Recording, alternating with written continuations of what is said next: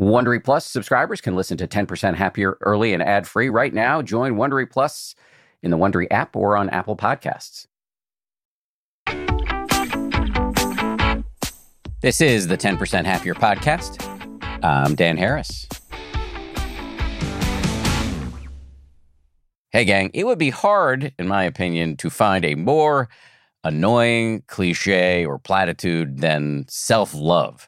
It's the kind of bathos that is bleated at us by spin instructors and Instagram influencers. It seems empty and inactionable. And even if you could make it work, I think many of us suspect it would lead to complacent resignation or unbridled narcissism. In fact, though, there is an enormous amount of evidence that self-love, or as scientists call it, self-compassion, can make you more effective in reaching your goals, and it can lead to better relationships with everybody around you.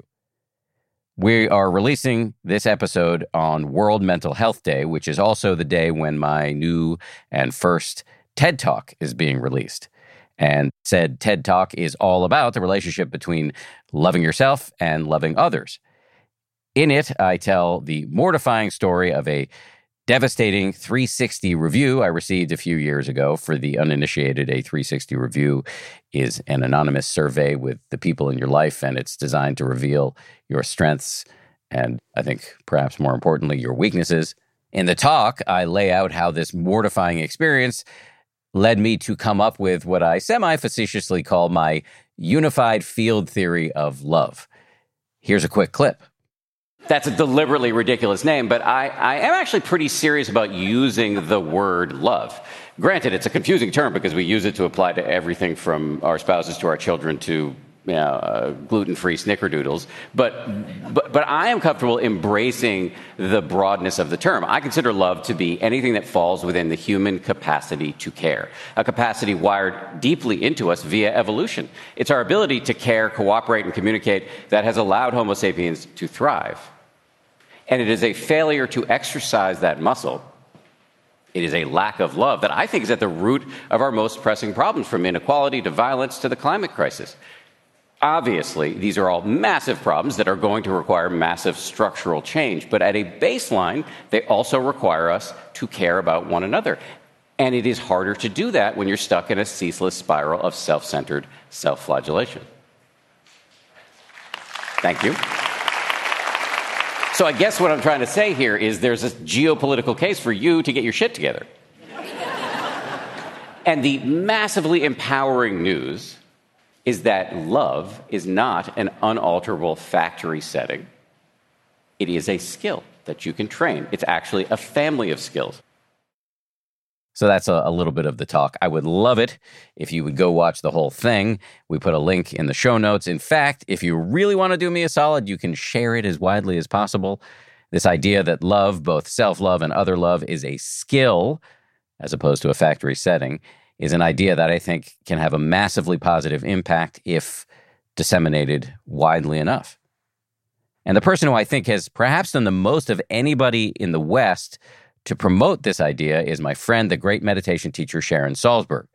So in honor of World Mental Health Day and in honor of the launch of my TED Talk, I wanted to bring Sharon on to take a deep dive into these issues.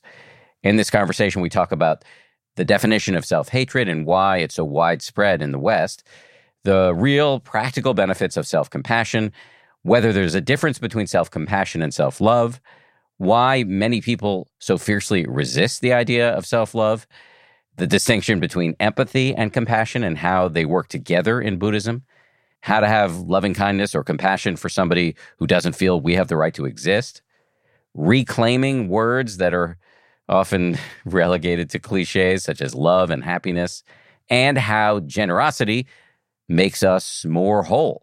For anybody who's unfamiliar with Sharon, here's her little bio. She's a meditation pioneer, world-renowned teacher, and New York Times best-selling author. She was one of the first people to bring mindfulness and loving-kindness meditation to mainstream American culture about 45 years ago, inspiring generations of meditation teachers and wellness influencers.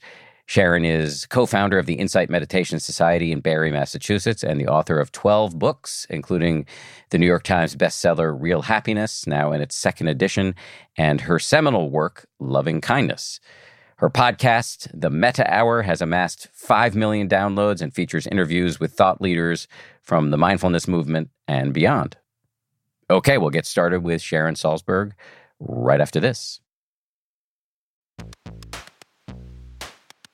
Audible lets you enjoy all your audio entertainment in one app. You'll always find the best of what you love or something new to discover. They offer an incredible selection of audiobooks across every genre, from bestsellers and new releases to celebrity memoirs, mysteries and thrillers, motivation, wellness, business, and more. Audible is the destination for thrilling audio entertainment with highly anticipated new releases and next listen recommendations for every type of thriller listener. The selection over on Audible when it comes to true crime, mystery, and thriller is quite extensive. They've got John Grisham, tons of stuff by Stephen King, David Baldacci. My favorite that I've checked out recently in the crime fiction genre is called Age of Vice. It's by Deepti Kapoor. It came out not long ago. Not only is it thrilling and very, very plotty, but it's also written incredibly well. It's truly literature. Deepti Kapoor is a force of nature as a writer. Age of Vice, it takes you into the underworld in New Delhi in India. I absolutely loved that one. As an Audible member, you can choose one title a month to keep from the entire catalog, including the latest bestsellers and new releases. New members can try Audible free for 30 days. Visit audible.com/10% or text 10% to 500-500. That's audible.com/10% or text 10% to 500-500 to try Audible free for 30 days. Audible.com/10%. The Taste the Mediterranean sales event is going on now through March 19th at Whole Foods Market. It's a store-wide event packed with flavor. My family and I are regulars at Whole Foods Market. We've got one, I think, less than a mile and a half away from our house. This Taste the Mediterranean thing sounds pretty cool. They've got Mediterranean-inspired flavors. You can save on Parmigiano Reggiano, charcuterie, and ground lamb. They've got delectable seafood choices. You can save on whole branzini and sustainable wild-caught sockeye salmon, which is a regular feature at our dinners in this house. My son loves that salmon from Whole Foods. And I'd be remiss if I didn't point out all of the 365 by Whole Foods Market products. Stock up on wallet-happy Mediterranean essentials like feta cheese crumbles, whole wheat pita pockets, and more. I am constantly consuming these 365 products, including the raw cashews, which I snack on all the time. We love the 365 sea salt and pepper. We love their sushi rice. You get the picture. Go check it out. Taste the Mediterranean now at Whole Foods Market. I always love it when the people behind a product that my family already uses tell us that they want to be sponsors of this show.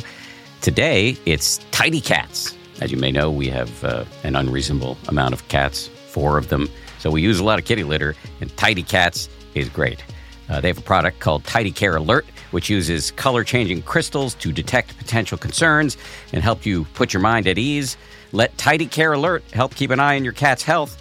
Whether you have 1 or 4 cats, they make it easy to keep track. Plus, it's low dust and lightweight with long-lasting ammonia control from the brand most often recommended and personally used by veterinarians. I'm not a vet, but I do love cats. Tidy Cats. Check them out.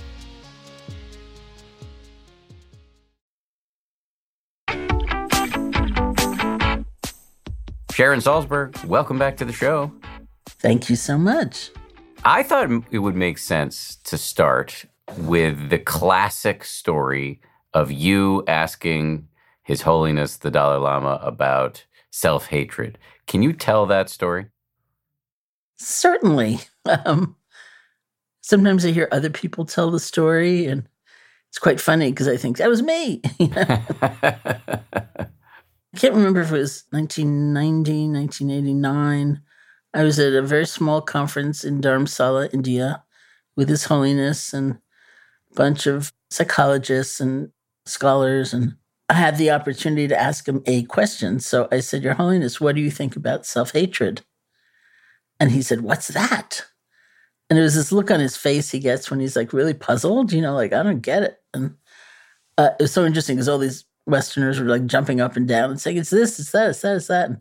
And he was saying, is it some kind of nervous disorder? And are people like that very violent? And people in the room were saying, no, it's us. It's like all of us. And he didn't quite get it. And not to deify that culture, because it is a culture like any other culture with a lot of flaws. And yet, I think that rock bottom belief of what you will discover if you go underneath your personality and underneath your habits, what do you find? And it's very different. And he kept saying, the Dalai Lama kept saying, but you've got Buddha nature. How can you think of yourself that way? Like, because from that position, culturally, when you go that deep, you discover capacity, you discover potential, not fully realized potential, but potential.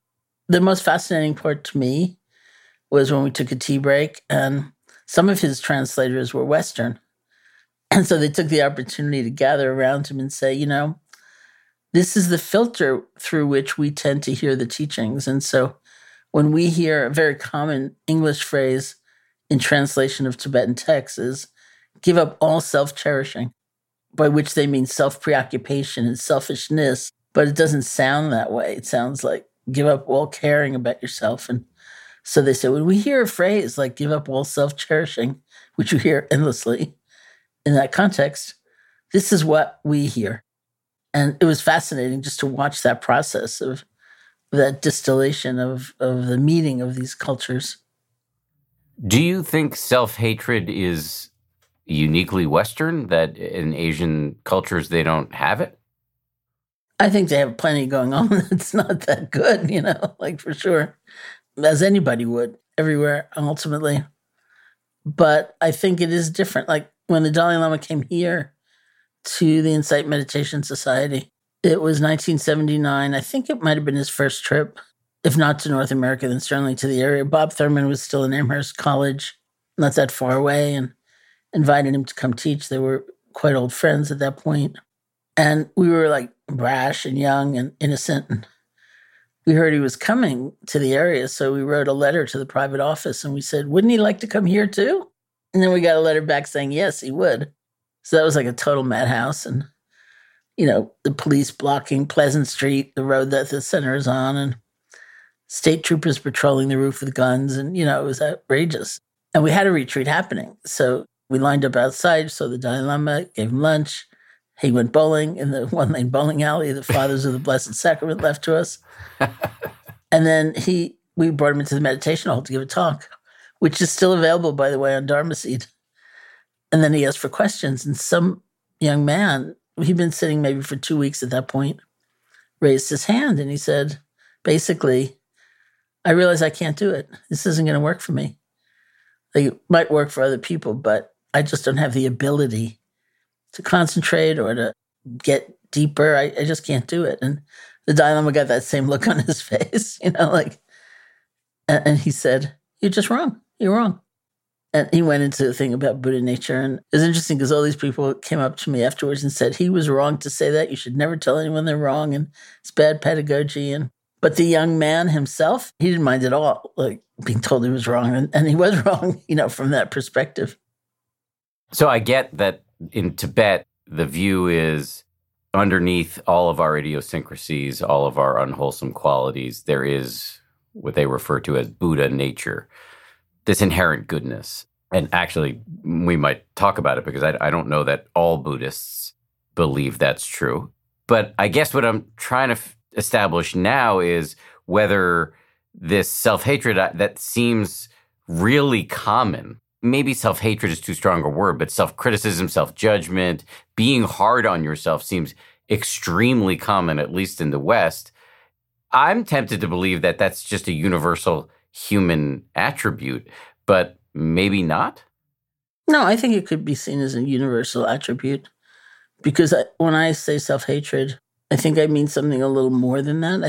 There's so many personal conditions in your family or in that culture, your teacher, like how they treat you. But there's something about, it's almost a kind of hopelessness or despair when you think, for what? Like if I don't have the capacity to change, if I don't have an ability to, we see it a little bit in the West, like when people seem to feel like loving kindness or compassion as qualities, they're like a gift and you either have it or you don't. And the idea, that's why Richie Davidson will say one of the really controversial things he has said and posited is that it's trainable. you can actually train to be more compassionate than you are. And that's outrageous here somehow. Whereas it wouldn't be seen as outrageous there. I mean, you might feel, I don't got much going, or, I'm not good at this, or I think that would be naturally human. But the idea that this is for naught, like what difference can this make? That I don't think you would see so much. So in the East, it's uncontroversial to think, at the very least, my mind is trainable. Yeah. So it's worth unpacking, I guess, because it sounds to me like maybe you have a very specific meaning of self-hatred, and that it's different from the kind of being hard on ourselves, or the way I've often described it is the liberal use of the internal cattle prod that many of us believe we need in order to get anything done. It sounds to me perhaps that you think self-hatred is something deeper and more pernicious. I do think it's deeper and more pernicious, and I try to describe it. It's hard to find the word sometimes. Instead of self-criticism, I might say incessant, merciless, harsh self-criticism. Because there's a degree to which I don't think you could say it only is found in the West and is never found in the East, but I think you'd see a predominance based on those beliefs, of who we actually are. I'm sure you hear this argument all the time, because I do. When people say to you, if I don't use the internal cattle prod, if I'm not ruthlessly hard on myself, I will be forever on the couch. I will never get anything done. Well, I'm looking forward to the furtherance of the research, which I am given to understand. I'm not a scientist. What I've heard is that that kind of harsh, punitive environment, either internal or external, will spike people's performance, but briefly, and then we crash. So I think when we look at what does it take to make a sustained effort, what does it take to stick to something, to really make change, to learn something new, it's not actually going to be that quality of merciless, incessant, punishing self-criticism that's going to do it for us. That oddly enough, it is something like self-compassion that is the most efficient, effective way to actually make change. And I think the studies are bearing that out. To your mind, is there a difference between self-compassion and self-love? No, I mean, we can argue the difference between those words. In any case, like Barbara Fredrickson, who's one of the researchers in the University of North Carolina studying loving kindness, and she has for years, she once said, compassion is love that's looking at suffering. So you could say it's like the same quality, but it's gazing upon a different aspect of human existence.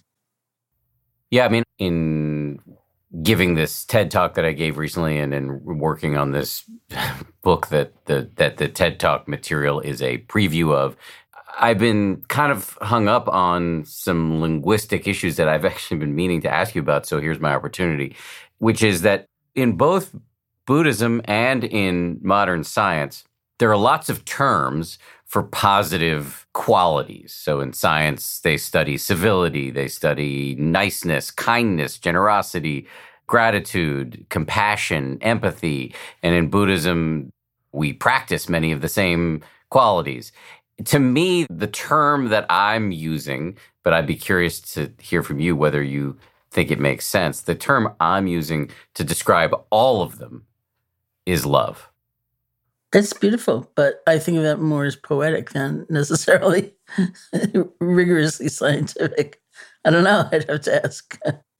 I mean, I just think of love as just our evolutionarily wired capacity to care about ourselves and others. So all of those positive qualities that scientists are studying and Buddhists are practicing just seem to fall right under that. You could do that. I mean, there are ways in which if you look at Buddhism and you look at those teachings with all the lists, there are many times when you get the feeling, well, this whole list of 10 paramis, 10 perfections could be condensed into one. But you could do that with generosity. You could say they're all parts of generosity. They're all parts of gratitude. They're all parts of equanimity. But I would take love. I like that. Too bad I just finished my book. So is the opposite of I feel like there's this self-love industrial complex that largely lives on Instagram and filled with all of these influencers telling us you got to love yourself. And, it's like the kind of slogan that gets knit onto throw pillows. And so people are exhorting us to love ourselves all the time. But when you think about self-love, what do you think it actually means aside from the slogans, which might be empty or not helpful? Well, I tend to think of the opposite of self-hatred being more like self-compassion, which I think is a little different.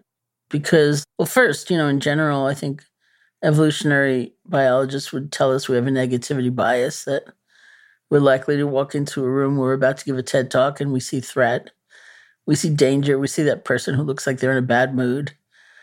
We don't think about the glory of it all, or the beauty of it all. That's just not where our attention tends to go, just from centuries of habit. So it takes intentionality, and that's an interesting concept. It's not force, not coercion, not violence. It takes intentionality to say, what else is going on in this room? What do I have to be grateful for? What do I have that's good? So in that sense, self-love would play a part, but self-compassion tends to play a part in the times when we've blown it, when you've gotten up on that stage and you trip, or you can't remember the word for the life of you. Those are the times we need self-compassion. It's a little different than just appreciating ourselves. It's really a kind of tenderness or admission of vulnerability and care rather than condemnation. And it's also in that moment, if you look at, again, Kristen Neff, for people like who really study self-compassion, it's some sense that you're not alone. It's not just you. It's never just you. It's never just me. It's never just us. These are universal qualities. We fall down. We make mistakes. We're flawed. But we have this ability, this amazing ability to pick ourselves up and start over. And we get so intense and fierce in the condemnation that we forget the rest. But if we are practicing for greater self-compassion, we tend to remember the rest, and we can switch. We can move back to a more resilient state. So I think self-compassion is actually more the opposite. And that's confusing, like a lot of people think it's laziness and that they're going to lose their edge and they're going to lose their creative impetus and they're going to lose their ambition. And I don't think any of that's true. Why not? Because I haven't seen that. I've seen that it's not true. We've had many guests on the show talk about the difference between an inner drill sergeant and an inner coach. What do you think it would be more effective, internally or externally? Having somebody scream at you expletives, or somebody who really cares about you give you tough but caring feedback? Yeah. I mean, especially if you're thinking long term, you're thinking real change, for example, rather than a kind of scared, reactive bolt out of the room, to try to make it better. Well, when I think of people's resistance to self-love, self-compassion, and again, this is a semantic thing, but I kind of think of self-compassion as just an aspect of self-love. I don't think of self-love reductively as just appreciating yourself. It's caring about yourself, and that can be caring about your suffering, which would be self-compassion. But when we think about why people resist it, aside from the fact that it can seem corny, what about and I'm sure you've heard this a million times, the fear that if I get into this self-love thing or self-compassion thing, it's going to be selfish? Well, I mean, that definitely is a common thread in people's ideas. Even if you suggest somebody sit for, 13 minutes a day in meditation, that I can't. My to-do list is outrageous. I have to take care of everybody else. It's too selfish to take 13 minutes a day for myself. But of course, we also know better. One of the really interesting areas of study, as you know, I'm sure, is the distinction between empathy and compassion. And it always interested me because you can see in the world the coldness and the cruelty of a lack of empathy, and we certainly see it. And so I used to really just celebrate and applaud all these efforts to do empathy training and in these various arenas. And empathy in this sense, I think, really tends to mean that kind of resonance, that felt sense of what someone is likely going through, especially if it seems tough, that things seem hard. But I was working and have worked and still work with a lot of people who are like frontline medical personnel or first responders or caregivers and various institutional settings or in their family. And I kept thinking, these people have plenty of empathy. They're burning out for some other reason. And that was when the distinction came between, in a way, you could say, a lot of people in those roles, and we play those roles sometimes just in friendship. People will say, can I qualify to come to your course for caregivers? Like, somehow every single friendship I have ends up with me taking care of people. It's just what I do. Anytime it's easier to give than receive. And we're kind of in that role. And so, there's a certain imbalance. Maybe we can offer loving kindness to others far more easily than receive it, or accept it for ourselves. Or maybe we have tremendous care about someone's situation and not a lot of wisdom. Like, there are limitations on what I can do, or this, I'm not in charge of this universe. Too bad, really. Or it's not all going to work out on my timetable. I can't be this impatient, or, and those are the things that really help in burnout, much more than getting more deeply, empathetic. It doesn't make a difference. We're already there. And so compassion, just to finish that model, would be more defined as it's in Buddhism, some Buddhist psychology, it's a two-part definition. One part is the empathy. It's like the trembling or the quivering of the heart in response to seeing pain or suffering. And then the second part is the compassion part. It's a movement of the heart, a movement toward, not into, but toward the suffering, to see if we can be of help.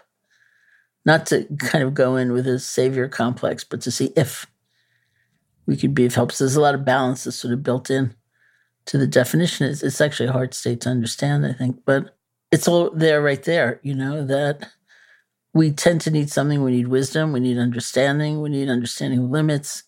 We need an ability to receive as well as to give, for it to be a kind of more full-on state that actually is going to make a very big difference.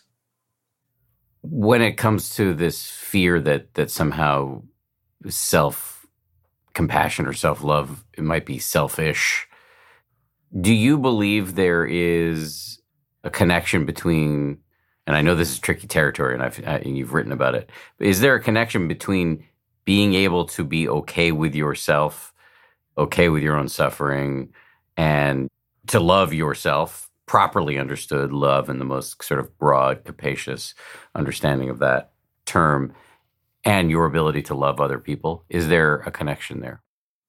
Well, there is some connection. I don't tend to be one of the people who believe this is like a one-on-one equivalence, that you cannot love others until you love yourself perfectly. That's a long haul, perhaps, or a hard road. And I just know so many people who do love other people far more than they love themselves. But the imbalance is never helpful when it's really vast. And I think at some point we have to include ourselves. We can't leave ourselves out altogether and expect that it's going to be like a wholesome, that it's really going to be love, for that matter. It becomes a different kind of exchange. It's much more transactional. It's much more frustrated. Why aren't you getting better? I've decided. You had till Tuesday and it's like already Monday, And it doesn't have to be that way, but it's hard. As you're asking these questions or as you're speaking, I keep thinking about the conditioning we have about how were we brought up to believe this is what a strong person looks like. This is what a kind of complete person looks like, and accomplished and highly regarded. What do you have to do? And then the further questions, like, how alone are we really? Like, is it really as isolating as it seems, life? Or are we connected in different ways? And so that's why we pay attention, is to actually see those things. So the trope that you can't love other people until you love yourself is just demonstrably untrue. As you've said, we all know people who are incredibly loving, even though they may be really hard on themselves. However, if I'm hearing you correctly, it's not helpful to be self-loathing. In fact, you'd probably be even better at loving other people if you could have some inner okayness. Yeah, I'm sure that's true. And it would last longer, and there would be fewer strings attached. I think it would be more like a kind of generosity of the spirit. Coming up, Sharon talks about why she prefers the term basic okayness instead of basic goodness or Buddha nature. She'll also talk about love as an ability and a responsibility, and our cultural confusion about how to define the word love. after this. Dell Tech Fest starts now. To thank you for 40 unforgettable years, Dell Technologies is celebrating with anniversary savings on their most popular tech. For a limited time only, save on select next-gen PCs, like the XPS 13 Plus, where you can make the everyday easier with Windows 11. Plus, curate your dream setup with great deals on select monitors, mice, and more must-have electronics and accessories. When you shop online at Dell.com/deals, you'll have access to leading-edge technology and free shipping on everything. Again, that's Dell.com/deals.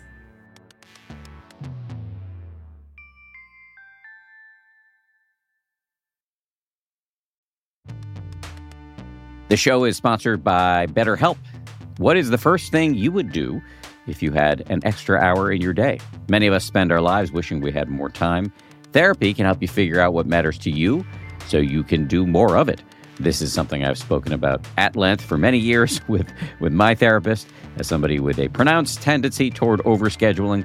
Working on figuring out what I care most about, what matters most to me, has been very useful when it comes to setting priorities. If you are thinking of starting therapy, give BetterHelp a try. It's entirely online, designed to be convenient, flexible, and suited to your schedule. Learn to make time for what makes you happy with BetterHelp. Visit BetterHelp.com/happier today to get 10% off your first month.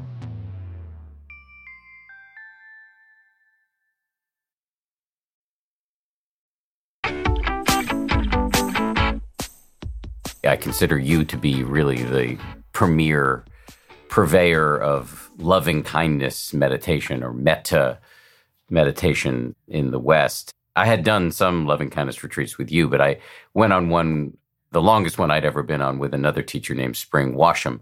And there was a moment where I realized that all of the demons, my own demons, the parts of my personality that I disliked the most and was really struggling against. I thought I was being mindful of them, but I realized when I was on this retreat, flooding the mind with this somewhat artificial warmth. In other words, you're repeating these phrases of "may you be happy, may you be healthy" all day long, and it can feel a little artificial. But day 7 or 8 of this, the mind is really suffused with this friendliness, and I thought, I was being reasonably mindful when my anger or selfishness would come up in my mind. But I realized at this key moment in this retreat that my mindfulness had this heretofore unseen aversive flick. I didn't really want to be okay with the uglier parts of my personality.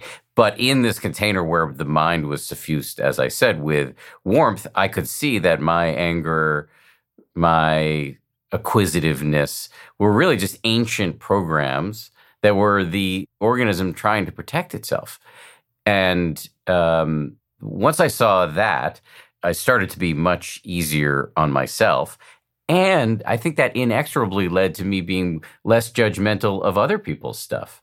And so that, to me, is, as I understand it, like part of at least the connection between self-love and other love. Does that make sense? Yeah, it makes a lot of sense. And I think what you had said earlier, I think, has layers and layers and layers to it. It's like, it's hard for us to admit even the pain of what some of the things we feel are evoking in us. It's like we're so trained to avoid pain and consider it sort of dishonorable. Like if we'd been in control, like we're supposed to be, it wouldn't hurt. And that's just off. That's way off. And so to admit that we hurt is hard, and to allow kind of the presence of whatever feeling may be arising is hard, and to hang in there with it and not make it worse, not make it hurt worse by hating it, and adding shame and guilt and all of those other things. And then, to be able to extend, that's what's so confusing. It takes, I think, a deep exploration, and that's good, of what loving kindness actually means, or what love actually means, because it can't mean like succumbing, right? Like, I'm going to love my jealousy or my pettiness or my inability to give anybody anything, my hoarding, whatever, and thereby let it triumph, and rule my life. That doesn't make any sense. Or people ask me all the time now, Why should I have loving kindness for somebody who doesn't even feel I have the right to exist because of whatever, race or gender orientation or sexual preference or whatever? And it's a very interesting question. It's an important question. And it begins with deciding what you mean by love or loving kindness. Because if it means acquiescence or subjugation and extolling and praise the other when you really think they're incredibly harmful and damaging, it makes no sense to get up earlier, even earlier in the morning, to do 15 minutes of loving kindness practice. Like, why? But if it means something else to you, some glimpse of a truer, deeper connection, that's just reality. Or the thing I say to myself all the time, and I say to people in response, is I keep coming back to them saying in the teachings, the Buddha first taught loving kindness practice as the antidote to fear. And I say that over and over again to myself and to others. And then I think, well, if it's the antidote to fear, with this relationship, say my relationship to this person who's trying to define me in some way, would that be enhanced by having a little less fear? And it's like, yes, that's a good thing. Let's go there. Something that's happened for me, and I want to run this by you and see if it makes sense, is the more I've practiced loving kindness, the more I've developed a sense of okayness with my own demons, the less judgmental I am of other people's demons. Like for me, I would say the number one most difficult person for me is Trump. And I'm not like cool with some of the things he's done. I'm not acquiescing to it. But part of me can at least imagine that if I had those parents and that kind of both the nature and the nurture side, it's entirely possible I would behave in the exact same ways he has. And it doesn't feel great to contemplate that, but it feels better than blind rage. How does that sound to you? Well, I think it's better not only because it feels better, but because it's more true. It's like coming closer to the reality of life. Like we are strongly conditioned. Look at it. Infancy, like helpless, this little baby. So subject to the actions and intentions of those around them. And it doesn't take a deep dive into looking at that family, like to see how it happened. And what's hard for us, I think, or even harder for us, is the fact that often people who are, in our eyes, creating the most damage in the world because of their position don't look like they're suffering. They look pretty self-satisfied and smug. Yes. You think, damn, Yes. Like, and I was asked that once, and I was in a stage in Berkeley with, for some reason, there were like dozens of other teachers also on the stage. And someone asked that question, like he said, I have a really hard time. It's like, I know for myself, if I look within, that I am reckless, that I say things that are hurtful, that I do things that are hurtful when I myself am in a place of pain. But he said, but I look at some of these political leaders and I don't see the pain. It's really hard for me. What do you think? And there was like, really, there must have been like 20 of us on the stage and no one said a word because no one wanted to answer the question. Finally, I answered it. I said, I'm with you, I said, I look at people and I think if they can only fray a little bit around the edges, like, and I could glimpse the suffering, I know that compassion would be there, which is another question. Compassion doesn't mean weakness. That doesn't mean not doing anything to try to make change. But anyway, I said, I know the compassion would be there, but I just keep coming back to using myself as the laboratory, which is what I got used to through meditation. If it's true for me that those actions and that speech comes out of a place of pain, I would think it's very likely true for these other people as well. So even though they don't show it, I also believe, and this came really directly, I think, from my exposure to Buddhism, I believe that we can live lives that aren't just mediocre, kind of getting by and just okay. It's breathtaking what a human being in terms of kindness and intelligence and connection and caring can do. And people do it every day. Very uncelebrated, unheralded people every single day. I mean, when you go visit that hospice, it's happening and we are capable of so much. And then you think that's what you chose? That's how you chose to relate to people? No wonder no one likes you, and look at how alone that seems. And it doesn't look that attractive. Father Gregory Boyle was on the show recently and he said something to me that really stuck with me, which is that we were talking about whether evil exists. And he said, I believe in horrible behavior, but not evil or horrible people.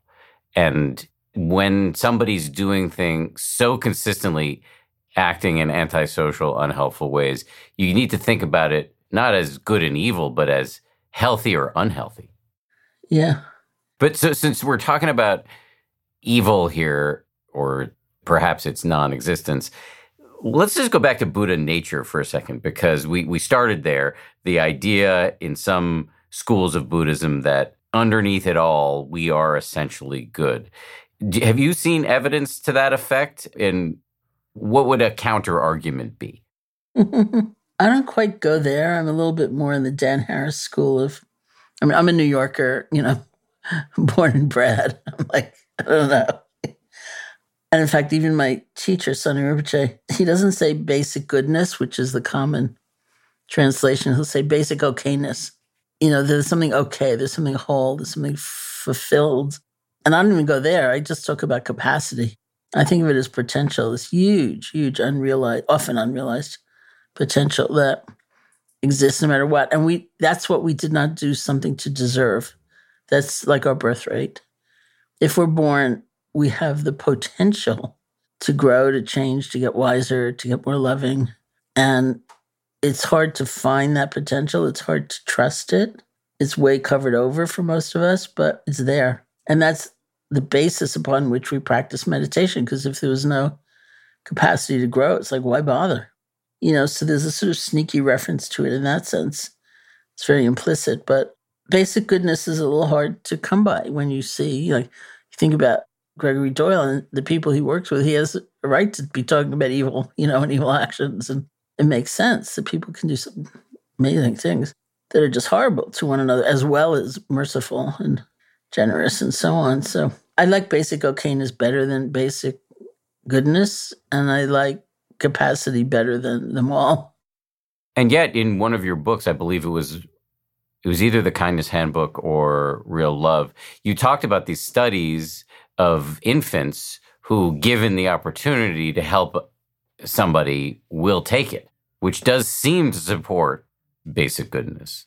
Yeah, well, it's an ability, I think, that is, maybe this also could be a play on words. I like ability, love is an ability.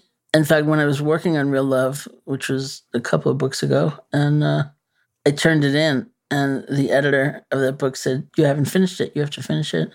And I said, "I finished it. That's why I turned it in."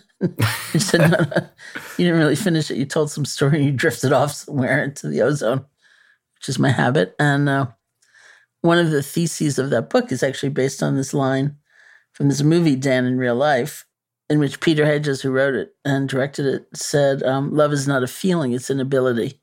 And of course, love is a feeling. It's a feeling we tend to crave quite a bit. But think of it as an ability. Then it's not in someone else's hands. It's within us, and other people may ignite it or help nurture it or threaten it.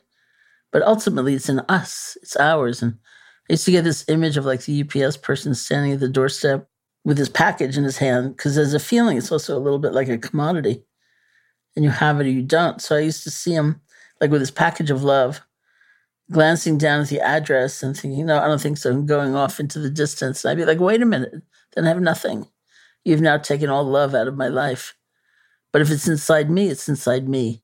And I may be, enriched by the presence of others, say, but ultimately it's mine. And so that was a really important basis of the book. And then I couldn't finish it, apparently. And then the 2016 presidential election happened, and I finished it in 15 minutes. Because it seemed to me that if love is an ability, it's also probably a responsibility. If I want love present in a conversation, maybe I have to bring it in. If I want it in a room as a consideration, maybe I have to be the one. No one else maybe is going to do it. And so I like the ability-responsibility link. So I keep coming back to that. How do you define love? As a profound sense of connection. So it may not be emotional at all even, but it's those moments of inclusion, those moments of knowing, of clear seeing. It's like, if you have a lot of assumptions about somebody and they're not even based on your own experience, but what you've heard about them, for example, and you realize I'm not listening to this person, I'm not really looking at them, and you actually stop that, just being enmeshed in those thoughts, and you listen, and you realize they're surprising. They're not quite the person I thought they were. And in that moment, something inside you relaxes and you're really there. I would call that love. You may not then say, I'm going to, see you every night for the next month. You may never see them again, but I don't think it demands a certain kind of action or activity, but it's that moment of being that connected. It's such a fraught term, and you write about this in Real Love, because we associate the word love either with, well, I talked about this at TED too, that we think of it as romantic love, familial love, or we use the word to describe our attitude toward gluten-free snickerdoodles. So it creates this enormous amount of confusion about what love is, whereas the Greeks had different names for different types of love: familial love, friendship love, love for all humans. Anyway, yeah, please pick up the thread in terms of our cultural confusion about this concept. Well, it's very confusing for all those reasons that you just named. It can seem so sentimental. It can seem so superficial. But there are a lot of things like that. The word happiness, which happens to figure in a lot of my book titles, is also confusing. People say, well, that's just like endless pleasure seeking. And so how about if we redefine happiness? And what about the word faith, and the ways it's come to just mean belief or even dogma? And, there's so many things lost to us in a way because of what the words have come to mean. And I realize I like reclaiming words as part of what I do, and the love thing and love itself. It's a confusing term. It can mean exchange. It can mean romance. It can mean sentimentality. It can mean, I like that cookie. Yes, I think both of us share the agenda, and I probably just stole it from you to nudge us toward a broader understanding of this word. Yeah. It can mean all of those things, and that's okay. Mm-hmm. Coming up, Sharon talks about loving kindness as the antidote to fear, the connection between loving ourselves and loving other people, and how she feels having just turned 70 years old. After this. I had a very pleasant experience shopping on quince.com. Very easy to use website, and they've got a terrific selection. I bought myself a cashmere sweater and a sweatshirt. That sweatshirt in particular is in extremely heavy rotation. If you watch the YouTube version of this podcast, you will see it. Or if you see me on social media occasionally, I'm wearing my Quince sweatshirt. And I have to say, the prices are hard to beat for a luxury brand. What's more, Quince only works with factories that use safe, ethical, and responsible manufacturing practices, along with premium fabrics and finishes. Indulge in affordable luxury. Go to quince.com/happier for free shipping on your order and 365-day returns. That's QUINCE.com/happier to get free shipping and 365-day returns. Quince.com/happier.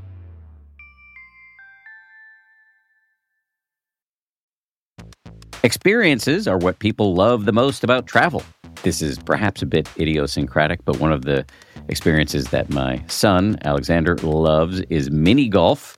We recently went to a mini golf themed restaurant in Denver where we were traveling. And when we go to Montauk, which is our favorite beach town here on the East Coast, we play mini golf at putt-putt all the time. Alexander, his buddies, me. And in one way or another, these experiences are really what become the most memorable and important part about taking trips. Which brings me to Viator, which is a website and app where you can book travel experiences, everything from simple tours to extreme adventures. With over 300,000 bookable experiences in 190 countries, there's something for everyone. I have used Viator myself. I find it to be incredibly helpful. Download the Viator app now and use code Viator10 for 10% off your first booking in the app. One app, over 300,000 travel experiences you'll remember. Do more with Viator.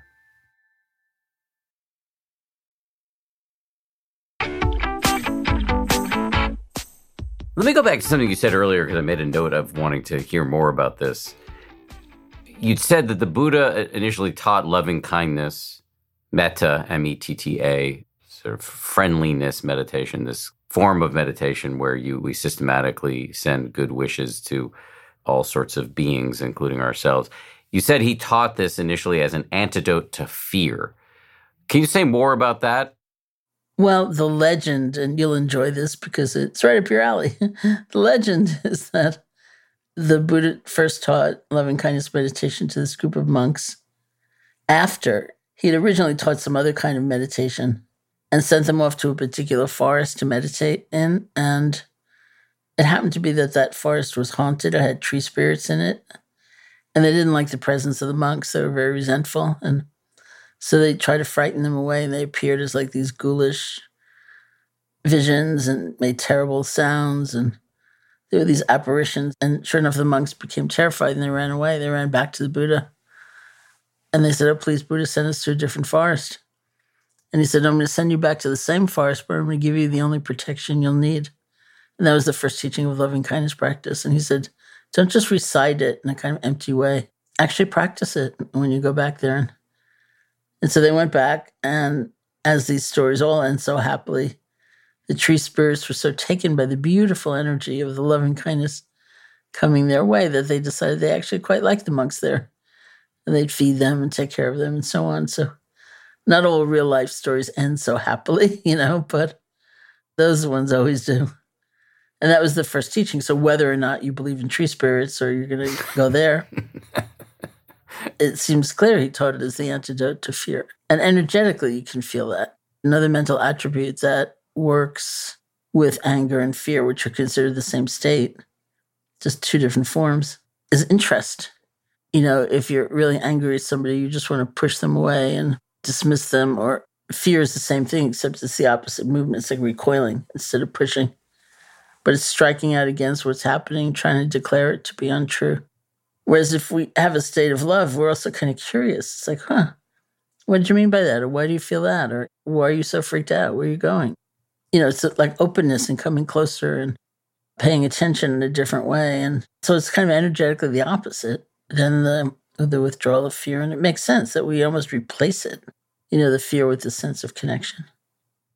How would that work in an average life? Like, I'm afraid of climate change and the kind of world my son's going to grow up in, or I'm claustrophobic, so don't like MRIs and elevators, or I'm walking in our backyard and the light's gone out and I'm afraid of the dark. How would loving kindness very practically help me in any one of those moments?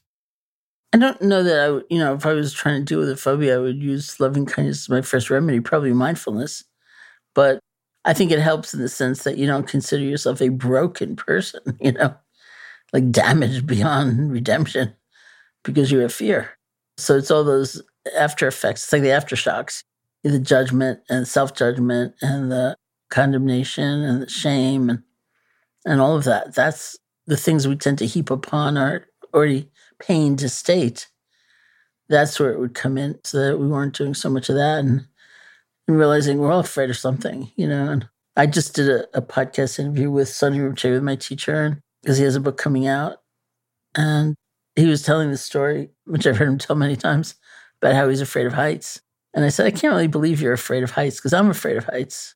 And there was it's almost this kind of home movie that was making the rounds for a while of him and his brother going back to the village where they were born and grew up for like the first 6 years or so of their lives. And everyone was writing to me saying, look at those beaming smiles, look at those glorious vistas. And all I could see was that little crumbly path that looked like it was washed out in the rain. If your foot slipped, you'd go down like 90 million feet, to some cavern and never be seen again. Literally, it's all I could see was that path. I thought, I'm never going there. Never. Never. But, was that painful for me to say I was afraid of heights? No. But would it have been some years ago? Yes. I would have been so embarrassed.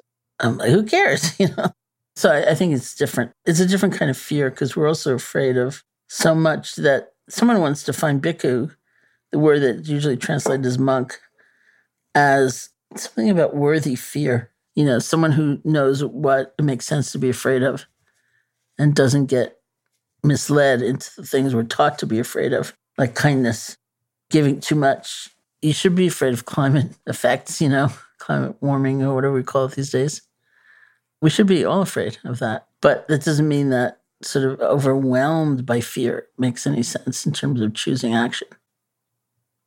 Maybe another way in which love is an antidote to fear is that if you're stuck in anxiety about climate change or really anything, being helpful to somebody else, which is a form of love, again, broadly understood, can get you out of your head. Absolutely. I mean, when I was last teaching in a large group setting, it was March 2020, March 9th, 2020 to be exact. And it was at the Rubin Museum in New York. And at the Rubin, as you know, the situation is that you sit in the audience until you're introduced, and then you go up on the stage. So this was like their Monday meditation class, and a lot of people would come every week. And this woman was sitting next to me, and she was terrified, and it was such an anxious time in New York, and people were starting to get sick, and you didn't quite know exactly how. And it was before everything shut down, obviously. And she said to me, I almost didn't come, and then I came, and I'm so anxious. I don't know what to do. And I said, well, there are these kind of breathing techniques that you can use where the basic principle is that if your out breath is longer than your in breath, the parasympathetic nervous system will start taking over from the sympathetic nervous system, and you'll chill, very likely your blood pressure could go down and things just ease. And people use this for panic attacks and so on. So she wasn't at all interested in that. So I said, well, this is loving kindness meditation, where if you do that meditation, you'll come upon a very profound sense of connection with others, and you won't feel so alone, sort of doing battle with life. And she wasn't interested in that either. So then I looked at her and I said, is there anyone you can help? And she lit up. She got really radiant. She said, I have this neighbor and they're elderly, and maybe I could slip a note under their door and see if I could help them with groceries. And I thought, look at that. That's so interesting.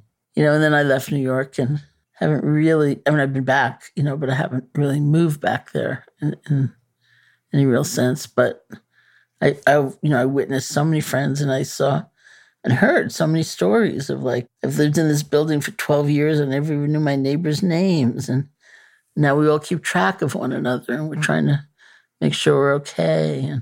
And that may be long gone too, but there was this little period of people really turning to help one another, which was really important.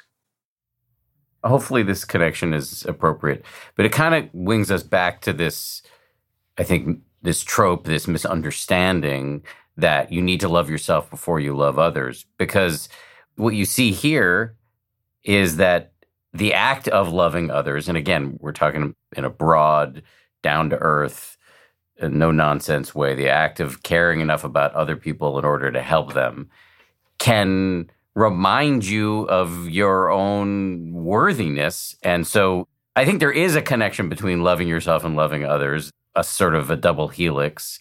But you can access it from either side. You can access it from the other love side, and you can access it from the self-love side.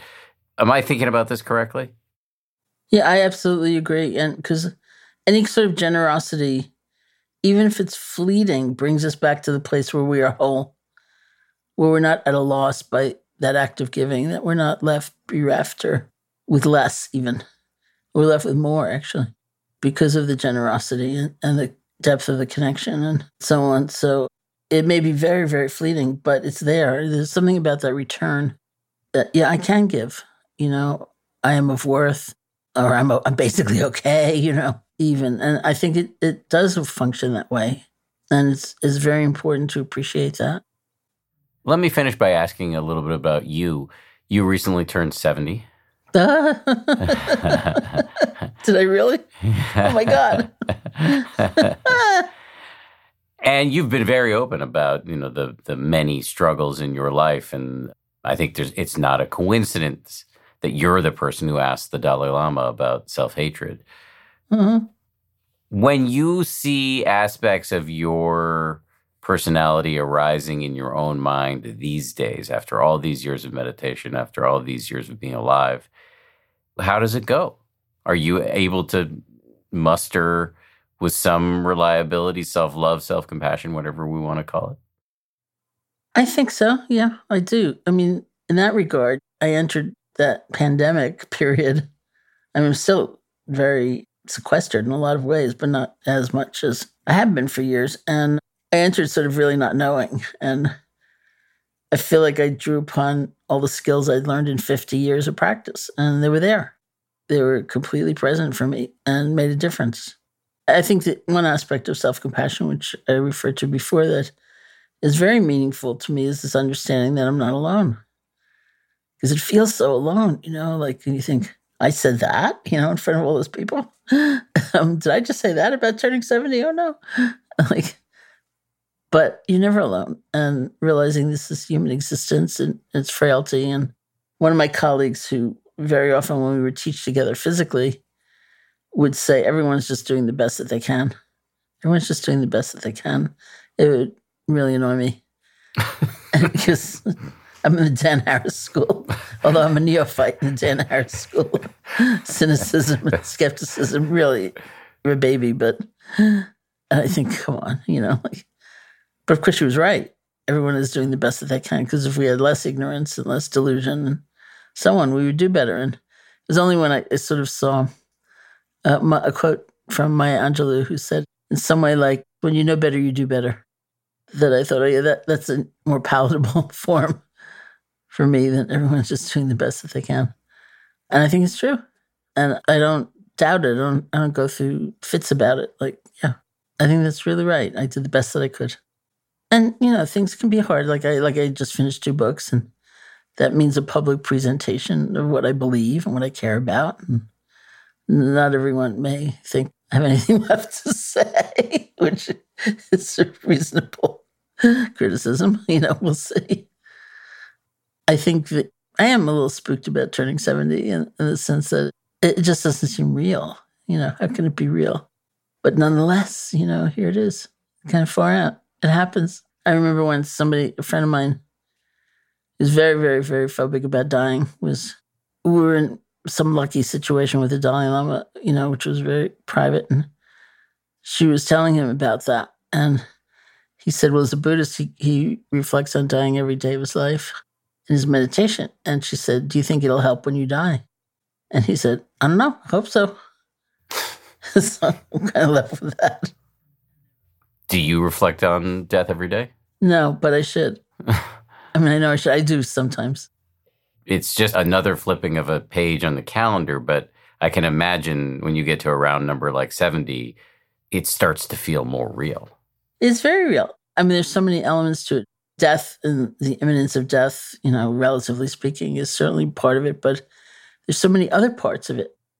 I just thought, oh, well, someday it would be fun to go to journalism school, which is something I always wanted to do for some reason. I don't know why. And I thought, no, never. I'm not going to suddenly undertake like an entire new professional training, if anything, I should learn Pali and Sanskrit. And it's just interesting watching things fall away, even before you come to the prospect of dying, when it all falls away. I can imagine there would be a positive way to look at this. I have an uncle who, upon turning 60, was asked how he felt, and he said, off the hook. Oh, that's great. Yeah, no, I definitely feel that. There's a kind of ease of being, it's sort of a Dzogchen teaching anyways. It's Tibetan teaching, who cares? Is one of the things they teachers say. Who cares? Now, it would be easy to misconstrue that as nihilism. Totally. It would be very easy. I was thinking, that's probably a secret teaching. I don't know. How do you do it? How do you apply who cares in a healthy way and not a nihilistic way? Well, I think we'll go back to, since you have a book coming out eventually. Who cares? Who cares? What do we look at to care? We have to care. But what do we look at? It can't necessarily be conventional standards, because that's heartbreaking. You never know what circumstance is going to arise. And it has to be did I say what I really needed to say? Or was I compelled? The best books, the best work comes out of being compelled. You have to say it. And you don't even know why, but you have to say it. And did you do that? Did you honor that? And were you really as present as you possibly could be? And the Dalai Lama once said in this panel that people were always dragging him to look at things like architecture and paintings and stuff like that, and saying, isn't it beautiful? Isn't it beautiful? And he said, in Tibet, we believe a work of art is beautiful depending on what happens in the mind of the creator in creating it. Like, did they get more enlightened? Did they get more wise? Did they get more compassionate? Then it's a beautiful work. Let me ask you in closing here the question I habitually ask, which is there anything I should have asked you today that I didn't ask? Oh, gosh. You can ask me how in the world I thought I had anything left to say that I would write 2 more new books. Huh? When are these books coming out? One is coming out April 11th, 2023. And one is coming out, I think, sometime in October 2023. And what are they? The April 11th book is called Real Life, because there I was in the pandemic and home in Barrie. And I I've now watched it many, many times on YouTube, this program called Saturday Night Seder, which was the Seder of the year because no one was going anywhere. I learned a lot, and it was incredibly beautiful and funny and outrageous. And so I watched it that year. I watched it the next year. I watched it many times. But anyway, the message that reminded me of what I already knew, which was that the word Egypt symbolically means a narrow place. So symbolically, not in terms of geopolitics, which would be tricky to get into, but in terms of the symbolism, the movement of the Exodus is the movement from constriction and narrowness and basically being uptight to being expansive and open. And so what is that movement? So I go back, of course, to Buddhism and talk about that. And so that's the arc of the book. And then the other book is a gift book. It's the first time I'll have like a little illustrated book. Will you come back on when these books come out? I would love to. It would be thrilling.